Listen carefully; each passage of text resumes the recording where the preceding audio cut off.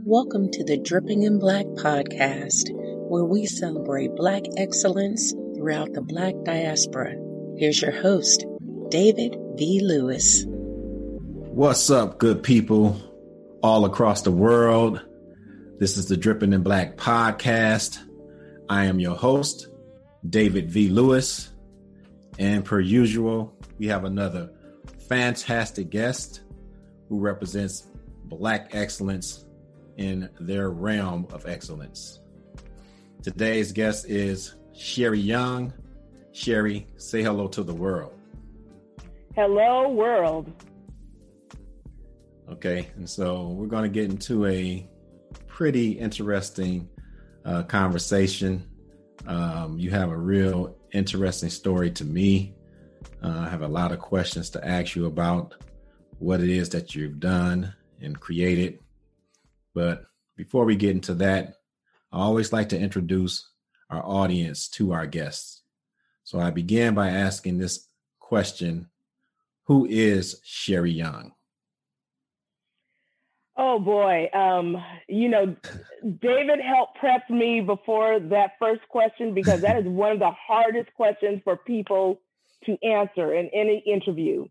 And David, you told me, don't tell us about what you do, tell us who you are. So yes.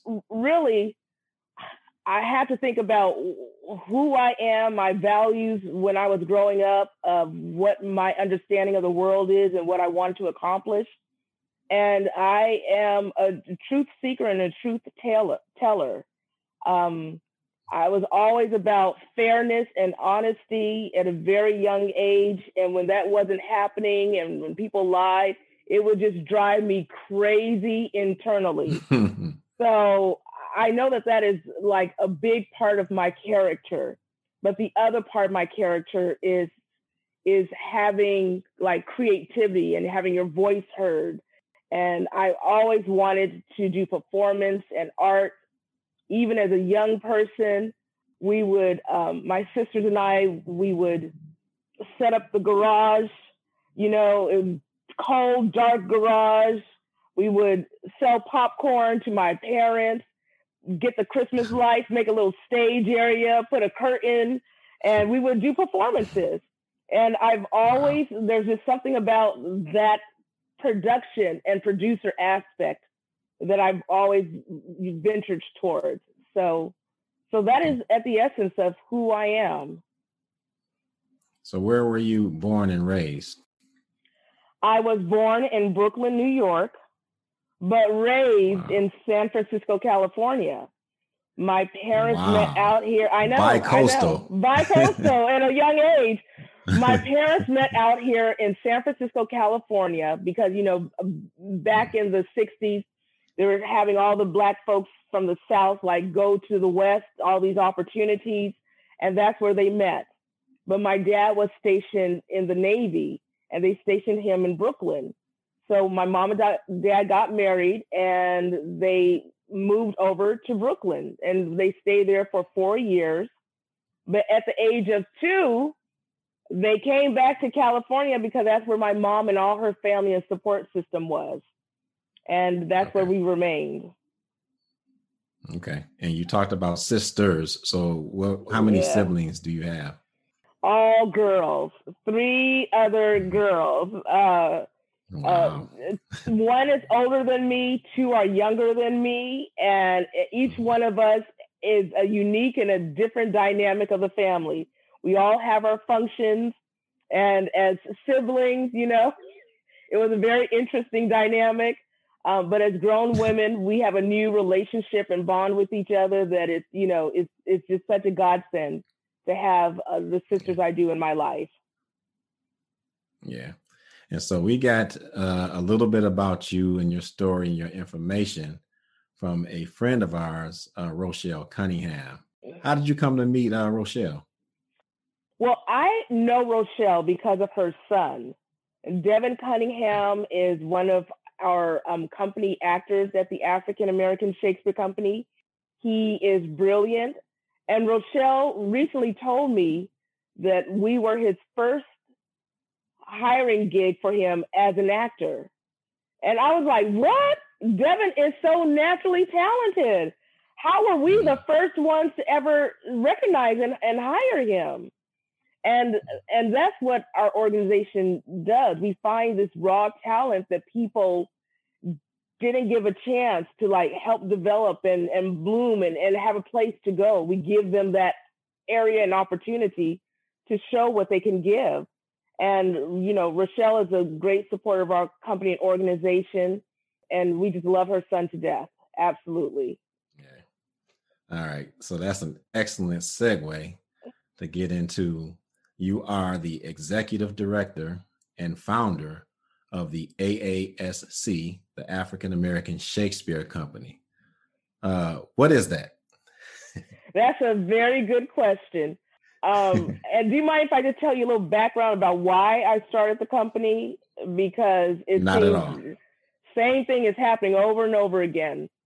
So back in the 1990s, the early 90s, the theater communities across the nation were having this diversity issue. Sounds familiar, doesn't it? Because it's still happening today. Oh, yeah. But what their solution was that they were going to do quote unquote colorblind casting. And what that meant is that we're going to just put like some more Black people on the stage and maybe a few Asians on the stage and, you know, somebody in a wheelchair and maybe a Latino. But what that colorblind casting did was totally ignore the culture of whoever was on the stage. So we're all supposed to pretend that these artists of color are white or European. Right. And it didn't make sense. It didn't look real, and no one was addressing it, and it wasn't attracting anyone from my community to want to go see the show. Because if we wanted to see men in tights, you know, and Black men speak the Queen's language, you know, that's not going to attract my grandmother, my aunties. It's not going to attract any of my peers. So I kind of said, this is not any way to reach my community. And I would go to, you know, I went to the American Conservatory Theater on the West, which is like the West Coast version of Juilliard. And I would go to Shakespeare shows because, you know, you get all of this kind of training, you know, you do all these Shakespeare, Chekhov, Ibsen, but you don't really get to do the August Wilsons in these training courses because they figure, hey, you're Black, you're going to be doing that anyway, so you should learn all this other stuff. So I would go and watch these Shakespeare shows, you know, out in the Bay Area, and I would be the only chocolate chip in the cookie, you know, the only Black person there in a sea of white people.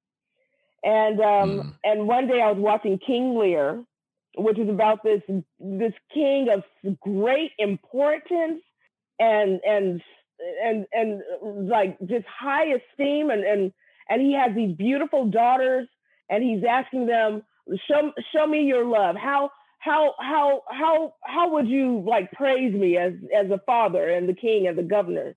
And they all gave these speeches, but then one daughter said that, you know, I wouldn't show you any praise. And he flipped out and he fell down, and no one reacted on the stage. And I said, this is so bunk.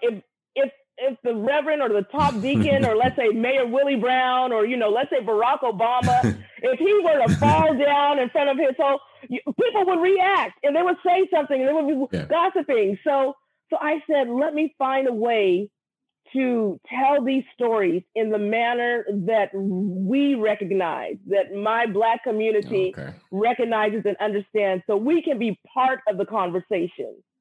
So that's how and why I started African American Shakespeare. Yeah. And so one of the interesting parts of the name for me is Shakespeare. Mm-hmm. You know, we typically don't think African American and Shakespeare in the same name. So why Shakespeare?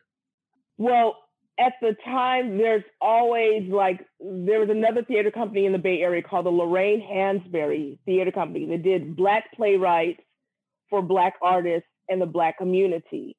And I never wanted to step in their territory. There's not enough Black audience for two Black companies to do the exact same thing. That's too much competition. So I decided to do something different,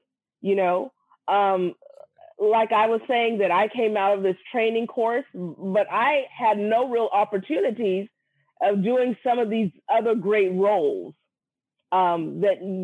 it's just like over the course of time, there's these wonderful roles that you'll never see really Black artists have the opportunity to get their hands on and to like sharpen their chops, It's like going to the Olympics. And it's not that Shakespeare is like the best and the only. There's plenty of excellent, like creative writers. Yeah. But I did not want to compete with what Lorraine Hansberry was doing. So I said, let me do a Shakespeare company. And we only started off with just like one show a year, Black History Month, one show a year. And we had no money, I started off with like $3,000 on a credit card back in 1994. But it has so much interest.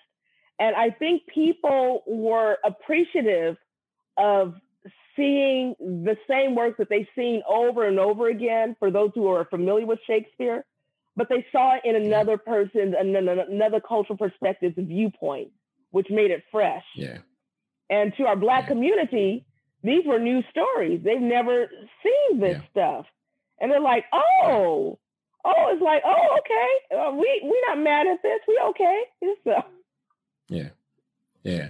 So I think it's a really dope concept. One of the benefits that I get from the Dripping in Black podcast is there's so many Black people doing excellent things, but a lot of times it's born out of this lack, right? So they see a lack, and instead of sitting around complaining about it and allowing the lack to remain, they actually do something about it, So I think that's a part of your story I wanted to put on the recording is that you actually saw a void, but then decided to do something about it, right?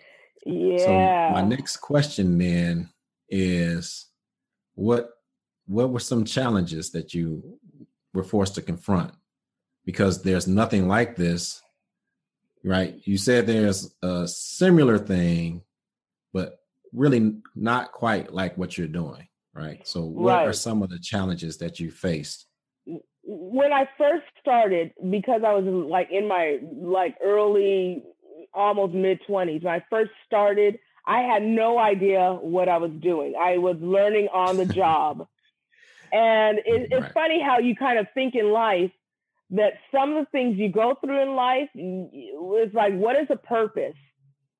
Everything I learned, every job I had, and I was working temporary jobs and I was doing all sorts of different things. There was always something that I encountered that helped me create this organization. So it's like I worked for the Leukemia Lymphoma Society, and all they did was nothing but fundraisers. And I learned and understood how to raise funds and do special events. And I understood how that worked. I worked in an educational institutions in their contracts department, and I learned how to put a contract together in what language. And that was like the actual contract I used when I hired our artists back in the 90s. So everything, and then you meet people in these different industries and you learn from them. So I was like a seeker of knowledge. And I love I love trying to figure out puzzles, putting things together, piecemealing it out. It's a long haul, it took me a long time, but that's how the organization kind of birthed itself, because I was dissatisfied, I was not happy with what was given to us in the Bay Area. There was only one Black theater company. There was a reputation of that Black theater company having some level of dysfunction and, not being equitable. And remember, I told you I'm all about truth and honesty. And I said, Sherry, instead of you complaining and waiting for somebody to do something for you, go ahead and do it yourself. Make it yourself.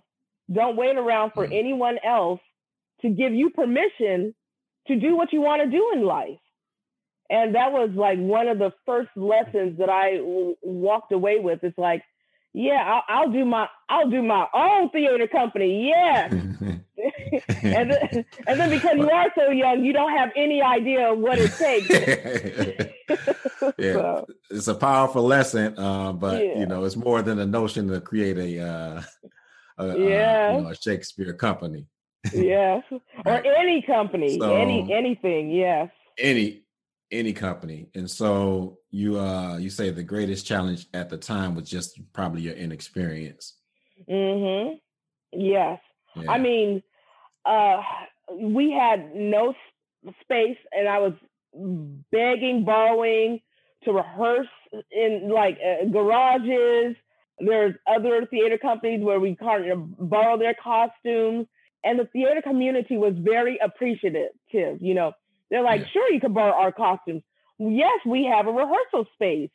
And, like I said, I put $3,000 on a credit card, rented out a venue, charged the price of a movie ticket. And at that time, a movie ticket was $7, So I didn't want to be higher than a movie ticket expense, and had a 2-day performance that sold out.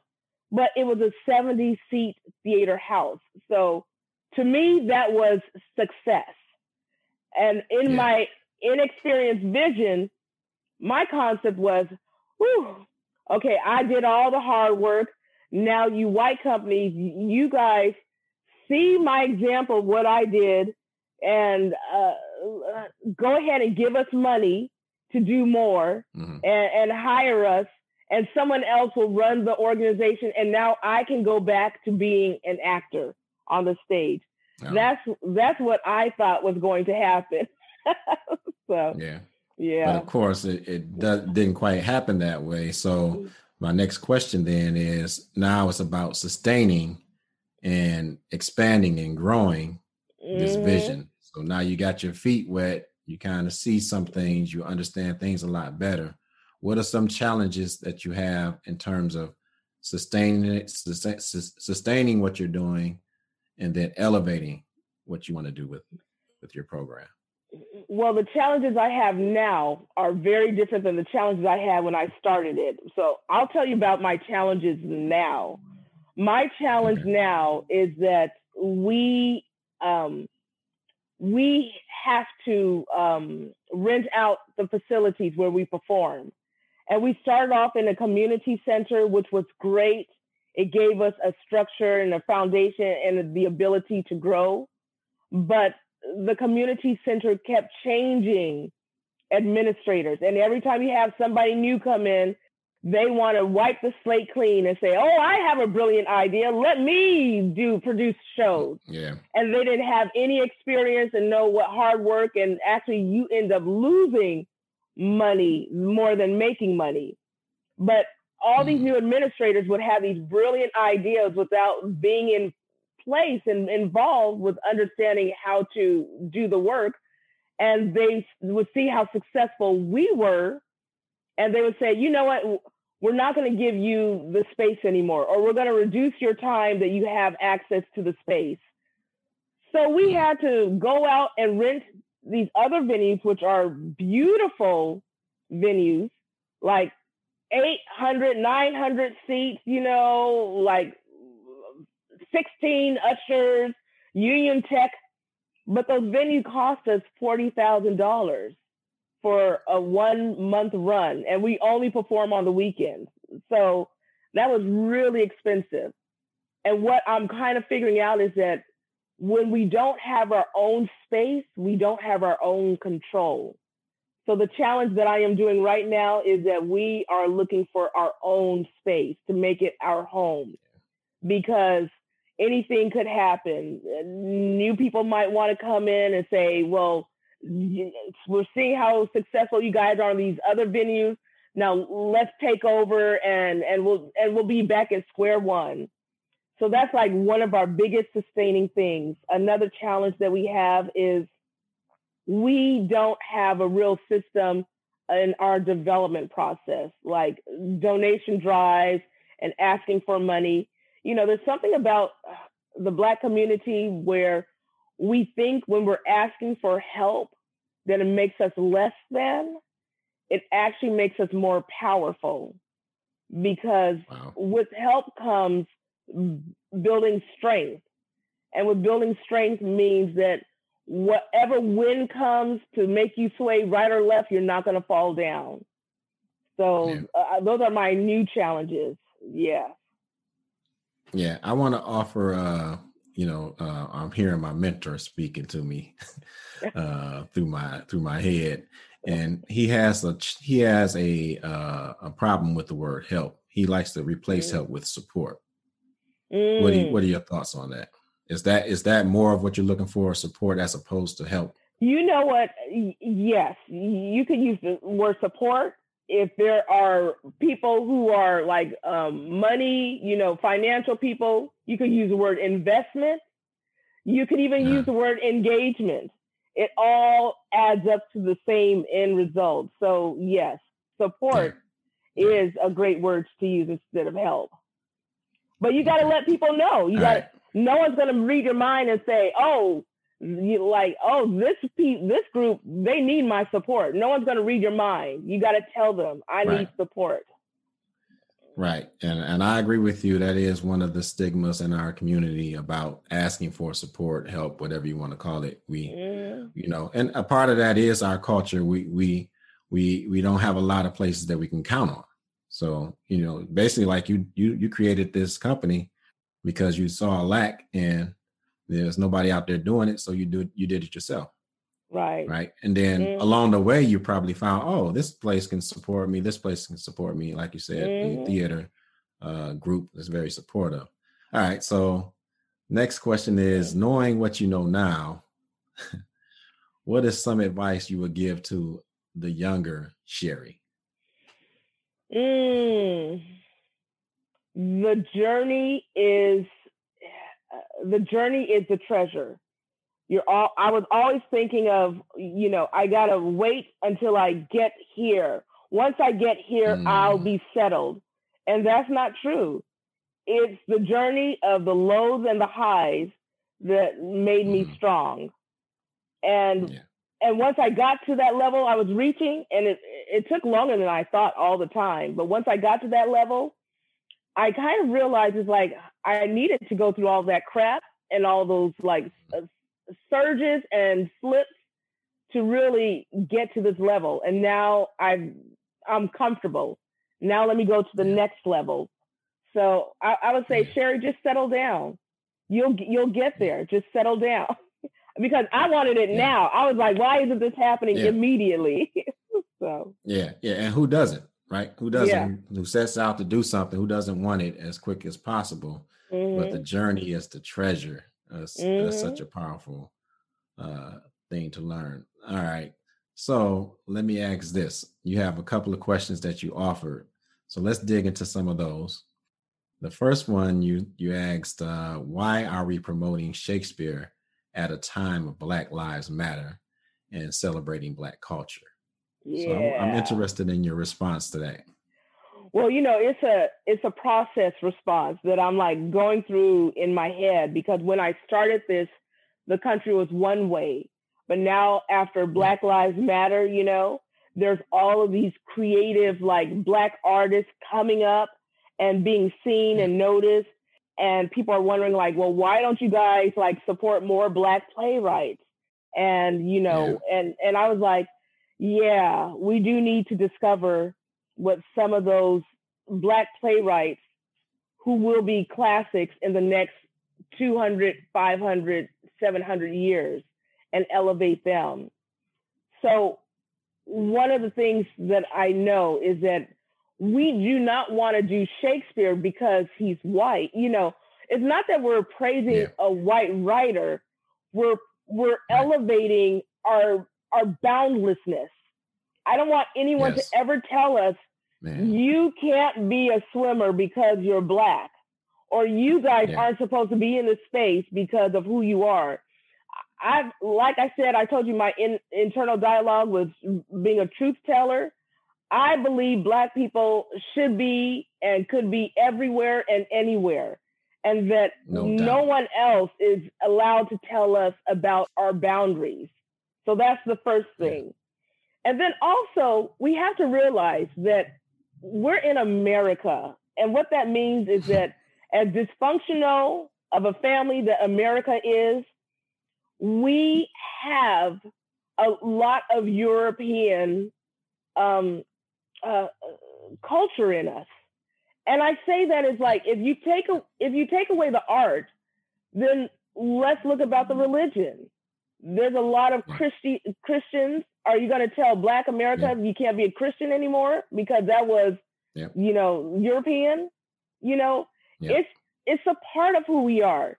So I can still enjoy Shakespeare's language and appreciate him, but I could also enjoy hip hop.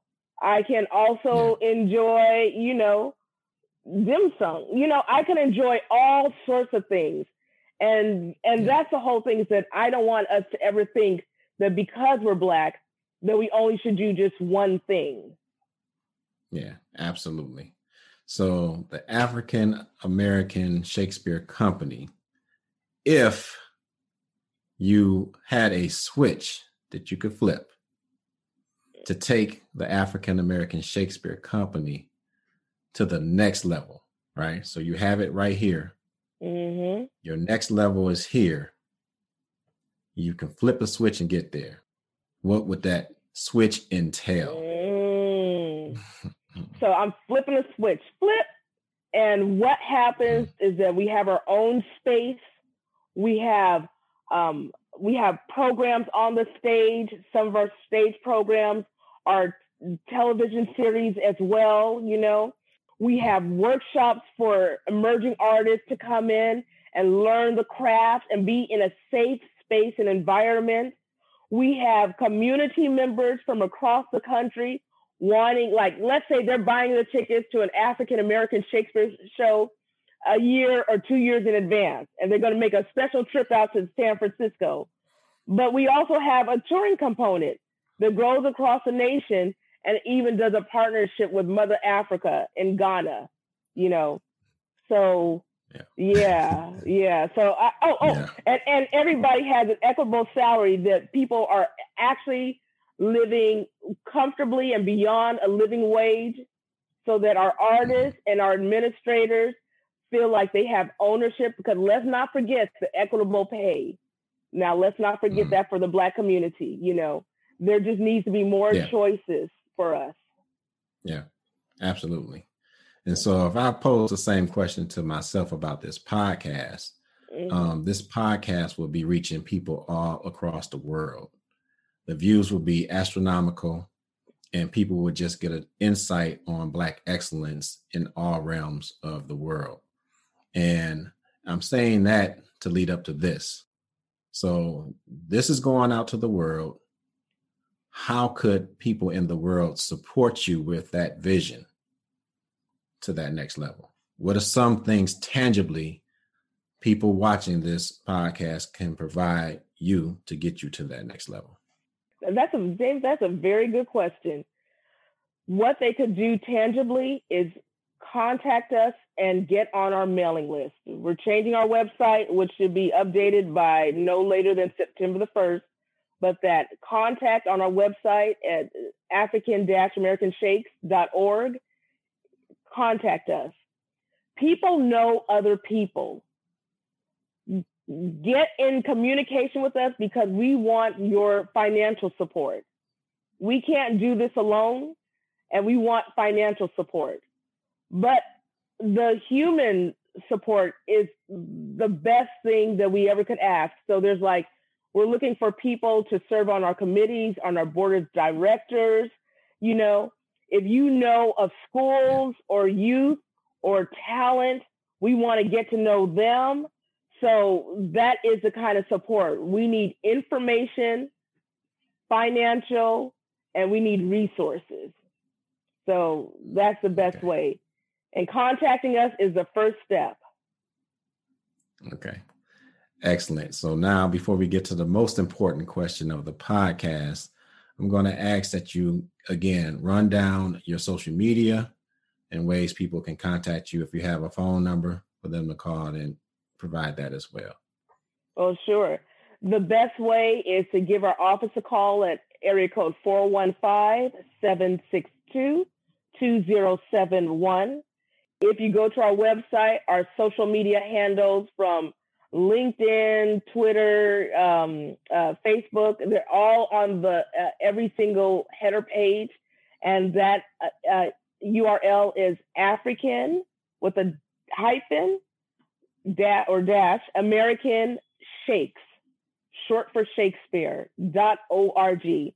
So African-American Shakes.org. That's the best way. You can click on and follow us and go to our YouTube. A lot more content is coming up. And like I said, our website will be changing by September 1st, 2021. Okay. Excellent. All right. So let's get to the most important question of the Dripping in Black podcast that we ask all of our guests. And that is, have you ever been on the cover of a magazine? No, I have not been on the cover of a magazine. Not yet. Wow. I am always surprised by the number of people who have not been granted a magazine cover. And I'm also thoroughly pleased to let them know that they have been granted that same pleasure, because once you become a guest of the Dripping in Black podcast, what we do is we place you on the Dripping in Black magazine cover. All right. And so my producer is putting it up for you. Oh, I love that. Oh, thank you. Oh, I actually love that. That's a great photo. I love it. Thank you. Thank you. All right. So that is also going to be a parting gift for you. Thank you. We will continue to mock it up and get it tight, print it out, and send it out to you at a later date as a thanks for you coming out. No, thank you. This was wonderful, David. It's great to meet you and getting to know Dripping in Black. And you know what? Let's help you get to what is your goal for how many viewers you have? What is your goal? Oh, you know what? I am. You guessed that you flipped you don't the script. You don't have it. I know you don't have a number in place. I am new to social media, so I don't even know what a good goal would be. As many as possible. To me, every continent where you can find YouTube, you can find podcast platforms. My producer is putting a number in there that I don't even think I can say. Like billions, yes. Yeah. And, the more people that, because again, our mission is to counter the perspective in which, mainstream media portrays Africans and African Americans. Mm-hmm. It's always this buffoonery or this thuggery. Mm-hmm. And that's not to say that's not part of our culture, but it's definitely not the only predominant. One. Yeah. It's not the only one. It's not the predominant part of our culture. The predominant part of our culture is Black excellence. People in the community working hard, providing, despite the challenges that this European, culturally based country provides us as a people, we still overcome that and produce in excellent ways. And so that's the story that we're aiming to get out there and let people know about. And so I can't think of a number, but thank you for the question. Yes. Let me help support you to get to your goals as well. Absolutely. Yeah. All right. So we will cut it there. I think we can have you back on and talk about a few more things. There's a few things we left out there. You talked a little bit about the next generation of leaders. That's a great conversation I think we should have at some point. And then I'm interested in what's up next for you, but I'll table that to invite you back at a later date. That sounds wonderful. Thank you. All right. And so we'll ask the rest of our audience to just hang on. We have one more segment called The Last Drip. But thanks again to the fantastic Sherry Young. Up next, The Last Drip. But first, a message from Anchor. A Dripping in Black thanks to Sherry Young. We appreciate her for kicking off our second season with her tremendous story and spirit. However, we have reached the final segment of our podcast called The Last Drip. The Last Drip is the last opportunity for us to squeeze in a bit more of Black excellence for you. In this final segment, we highlight a common thread between our guest and our vast and rich African-American history. For this episode, we recognize the great life and legacy of Vannette Carroll.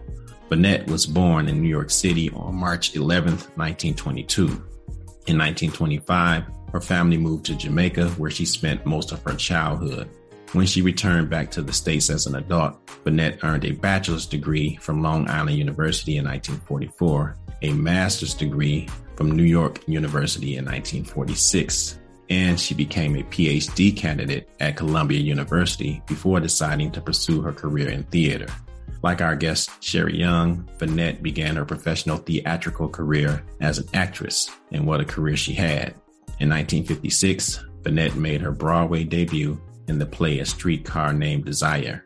In 1962, for her role in Moon on a Rainbow Shawl, Vannette won an Obie Award, which recognizes excellence in off-Broadway and off-Broadway theater. In 1964, she received an Emmy Award for co-conceiving and supervising the TV program Beyond the Blues. Carroll was also behind several productions that went to Broadway. In 1972, when Don't Bother Me, I Can't Cope opened at the Playhouse Theater, Carroll became the very first African-American woman to direct a production on Broadway. In 1975, Carroll's musical Your Arms Too Short to Box with God debuted.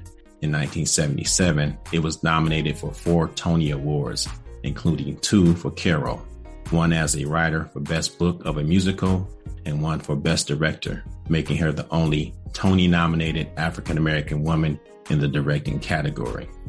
In 1979, Vannette Carroll was inducted to the Black Filmmakers Hall of Fame. In 1967, Miss Vannette Carroll founded the Urban Arts Corps, and through this organization, she helped several minoritized performers across New York City develop their careers in all theatrical disciplines. It's this part of her story that extends her legacy in theater beyond herself into the lives of countless others. And for her tremendous life in theater, she is this episode's last drip. For more on Vannette Carroll, check out chicagoinfinieta.org, aaregistry.org, VannetteCarroll.com, and face2faceafrica.com. Face to face being face, the number 2, faceafrica.com. My thanks to all of these websites for the knowledge. So many untold and undertold stories of our greatness. The question is, how bad do you want to know them? All right, we'll have to leave it there. But until next time, be kind, be loving, and be excellent on purpose. It is a choice. You have just experienced a Dripping in Black production.